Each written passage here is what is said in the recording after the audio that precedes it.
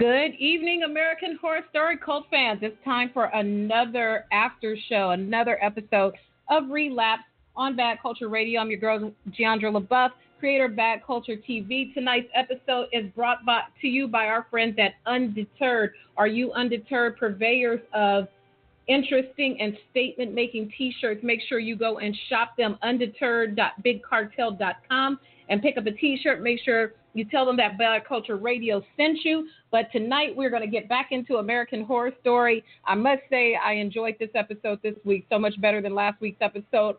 Not the acting, not the performances, but just the storyline just seemed way off kilter from the rest of the season. But at the same time, it tied into this week's episode, kind of tied into last week's episode and put it all together. The word of the week, once again, is scum.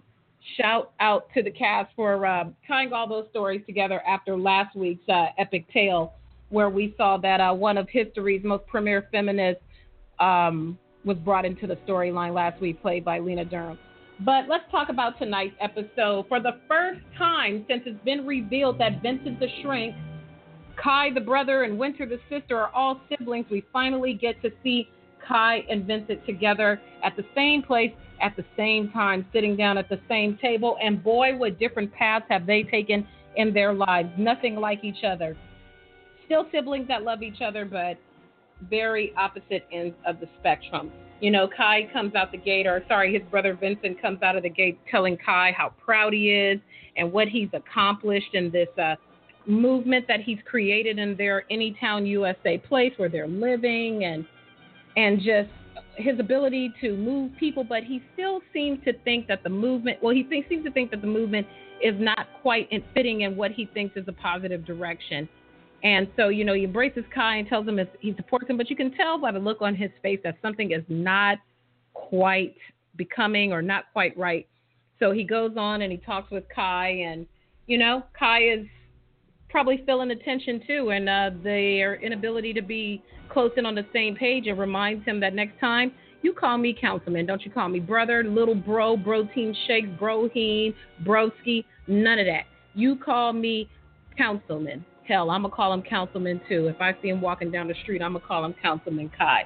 But he's kind of frightening. I might not want to see him walking down the street. So we see the brothers together for the first time. They part ways, and we go back to the women. You know, after last week's episode that shows kind of the rise of feminist power and how feminists last week, they wanted to go in a different direction. They felt like Kai had been minimizing their impact within the organization. They've been reduced to a lesser role beneath Kai's minions, who all dress alike every week with the denim shirts all tucked in. All they need is a red MAGA hat. That's all they need to complete the look of what today's current climate is.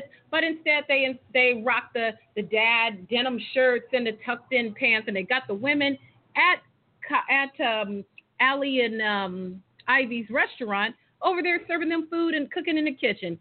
Boy. I'm sure that's not what they expected to be doing. I thought they were probably expecting to be slashing necks and taking people down and running the city, but he's got them running nothing but the kitchen and their mouths. So they're unhappy with what their new roles are within Kai's new awakened organization. And Beverly says, enough of this shit. If things don't change, she got to take Kai out. Winter talks her down and says, let me talk to my brother first before you make a move to take him out. And she goes, you got 1 week or it's his ass. And as we've seen in past episodes, Beverly don't play that. But so that's the warning that she gives. We see in a flashback of when they really started getting these kind of alternative theories in full swing. We see a flashback of Kai and Winter when they were a little bit younger and how they were on the dark web and they used to troll like political groups and kind of bring forth a really, really conservative, if you want to call it that, ideas about abortion, anti-abortion rights, and maybe we should just kill the mothers and keep the babies instead. And they come on the purview of someone who calls himself Pastor Charles. And Pastor Charles, the limited amount of time that we see him, gives the impression that he is an extreme right thinker, and he wants to punish people who are gay. He wants to punish women who are having an abortion. He wants to punish people who are doing drugs. And Kai, extends an invitation to Kai and his sister Winter to come by to his place, his compound. So they go out to the compound. The compound is called the I can't remember what the name of the compound is, but it's a big compound. He invites them to come through to hang out, probably to see where they're really at, if they're just talking online being keyboard warriors, or are they really down for what he's talking about. And when they get there, the first thing they see, they think it's kind of a horror house. I don't know if any of you who are listening are familiar with these. There's a lot of anti-abortion groups and kind of really conservative groups that do these kind of fun house things where they simulate abortions. They kind of tie in religious belief with Halloween terror, and it appears that's what they're finding at Pastor Charles's house. But what they discover is there is really a woman there who's gotten a botched abortion, and she's being left there to bleed out and die. And they go a little further, and then they find a drug addict who is strapped to a table, and he's being force-fed drugs. And then they go to a final room where they find a man who is presumably gay, being punished for being gay, and he wants to just and Pastor Charles wants to just put him to death. And it's at that moment that I realized that this is not right. He struggles to get the gay man free from his restraints, and he sends his sister to get help. As she runs out and tries to get help, Pastor Charles corners her and attempts to rape her. And it's in that moment that Kai comes to her rescue. He releases all the people who've been bound within this horror house, and they all decide that they're going to kill Pastor Charles. And so Winter relays that story to Beverly and Ivy and the rest of the female crew who's been banished to the kitchen to say, you know what, Kai just lost his way a little bit. He really is a good guy. Let me talk to him because I can reach him. But, I mean, clearly her brother is not the same person that she remembers because he's gone in a whole nother direction. Let me just say I'm sorry about the noise. It's about 187 degrees in Los Angeles right now, and I'm too cheap to have the air on, so I got the windows open. So if you hear a lot of noise in the background, my apologies, but your girl is hot. It's still like 90 degrees in Los Angeles right now. So anyway, we flash back to the present time, and we find out more about their bond with their brother Vince, and it's still not clear why they're not as close as they would be. I thought we would have gotten more of a backstory on him, that maybe he knew that the father was abusive and he left for college, and maybe Kai held a grudge within relation to that. But we never got too much of that backstory. But what we did find out is that the brother Vincent and Kai were the first people to do the pinky swearing with each other, the pinky power. He got that from his brother. And so instead now we see him, he's sitting down with Winter, and he tells her that he wants to reveal to her what her place in the organization is. And he reveals in a kind of creepy way that implies he wants to do some incest, but that's not really what he wants to do. He wants Winter to have a baby and give birth to what he calls the Messiah of the movement. And in order for this Messiah to be born, because she looks creeped out because it looks like her brother is trying to have sex with her, but that's not the case. He wants another person of the cult to impregnate her while he penetrates the person that's going to impregnate her, because we've seen that, like, Kai's gay. And it's a crazy scenario, but it's not so far-fetched from cultish type of thinking, group thinking, and preying on the minds of people who don't have the ability to think for themselves. But because she loves her brother, she grudgingly goes along with it until it's time to do the deed.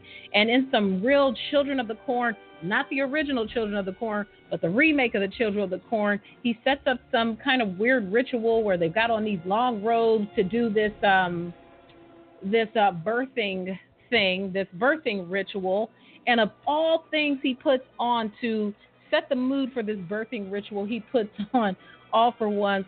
And I swear by the moon and the stars in the sky. Who knew All for One was important to creating what the Messiah would be? I wonder what Jesus, Mary, and Joseph had to think about that. But hey, that's neither here nor there. Back to what's going on. So they get ready to do this birthing ritual, and the gay guy, I can't remember his name, but he's a cop, and he just can't do it. He can't get erect because obviously he's not attracted to women. So they decide not to do it. Winter's not with it. She said it feels like rape. and she's just not down with what they're trying to accomplish, and she gets away. So they put her on punishment. They put her out in the fields working in some kind of outfit that looks part clan, part garden gnome, and she's out there wearing these hot-ass clothes, picking up cans and stuff, but then, and they're calling her servant, since she did not, the Judgment House. I'm sorry, Pastor Charles's thing was called the Judgment House. The TV is still on playing the replays. I just remembered that. But anyway, back to Winter. He tells her he doesn't want her to recycle anymore because he doesn't believe in global warming. They want her to put all the trash back. And she's not even able to eat any real meals. She has to eat like gruel or whatever as punishment for not doing this impregnation thing. So the gay guy brings her some gruel, and while they're sitting there, he's having an apple, and she's like, yo, let me get the apple. No, I can't. She goes, hey, Kai doesn't know about it. Long story short, they tussle for his gun. She gets his gun. She shoots him, and he's dead. So we'll pause there, because then we have to check in with our friend Allie, who has stopped crying. We got another episode. Sarah Paulson is not crying anymore on American Horror Story. The girl has found her mojo. There will be no more tears for Allie. Allie meets with Kai, comes over with a couple of his minions, wearing, of course, their signature denim shirts to watch Kai's back. It's kind of like a secret security type of thing. So he goes over there, and she tells her, I hope you're not trying to kill me or poison me, because it ain't going to work. I brought my boys with me. She goes, no, I got some information for you. And I left that part out. At some point in the show earlier in the episode, she meets with her psychiatrist, who is Dr. Vincent, who, of course, is Kai's brother. And he revealed to her that Kai is his brother and Winter is his sister by showing her a picture. And she goes, you know what? You are single-handedly responsible for ruining my life. And he says, I didn't have a part in it. Maybe he looked in my files and he found the right people to prey upon. At any rate, she's so pissed. She wants her son back. He's not trying to help. So she goes to Kai with information, says, look, your brother is working behind your back to get you committed. Yeah.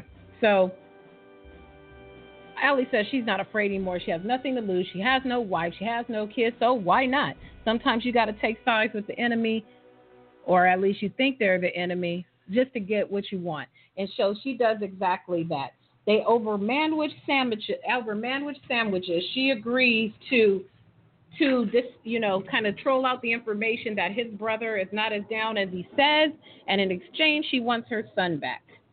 All right, so we move on forward. We know Winter is out there picking up cans, looking like a garden gnome out there, and the struggle with the gun came about when she started insulting the cop's manhood and his inability to perform with a woman. He gets upset. That's when they struggled, and she got the gun and she shot him.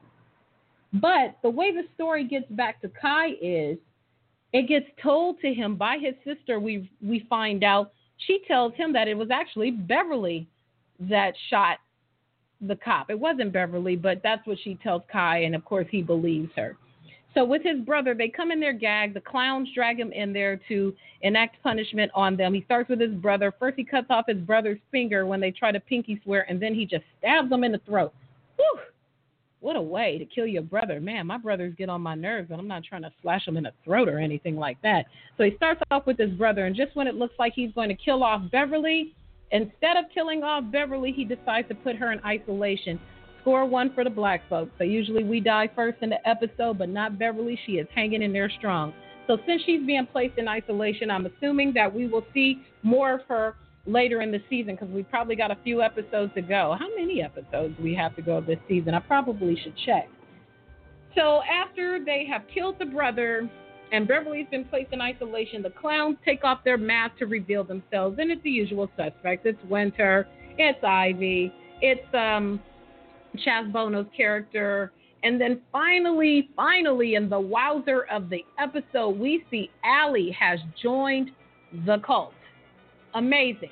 I'm sure Ivy is not happy to see her there, but she is there, and it's clear she's there for one reason only. She wants her child back. And what's really going to be interesting, is she going to have a showdown with her wife, Ivy, and kill her? Because everybody's pretty violent, and everybody gets killed. Somebody gets stabbed. Somebody dies every single episode.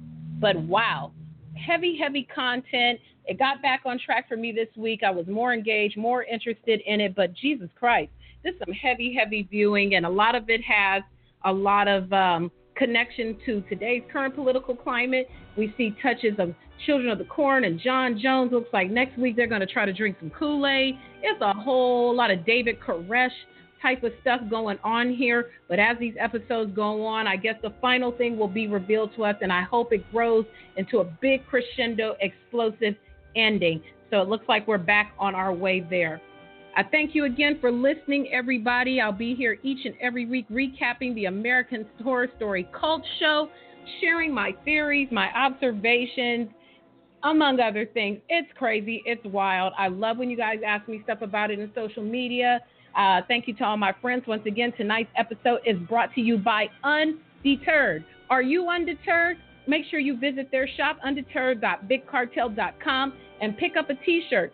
There are some great signature tees. I have a couple of them. If you check out my social media, Jandra LaBeouf on Instagram, you can see a couple of them on my social media. Make sure you shop and pick one up and tell them that Bad Culture Radio sent you. We'll be back next week with another episode of the American Horror Story Cult Relapse After Show, so we can break down and see exactly what everybody is doing.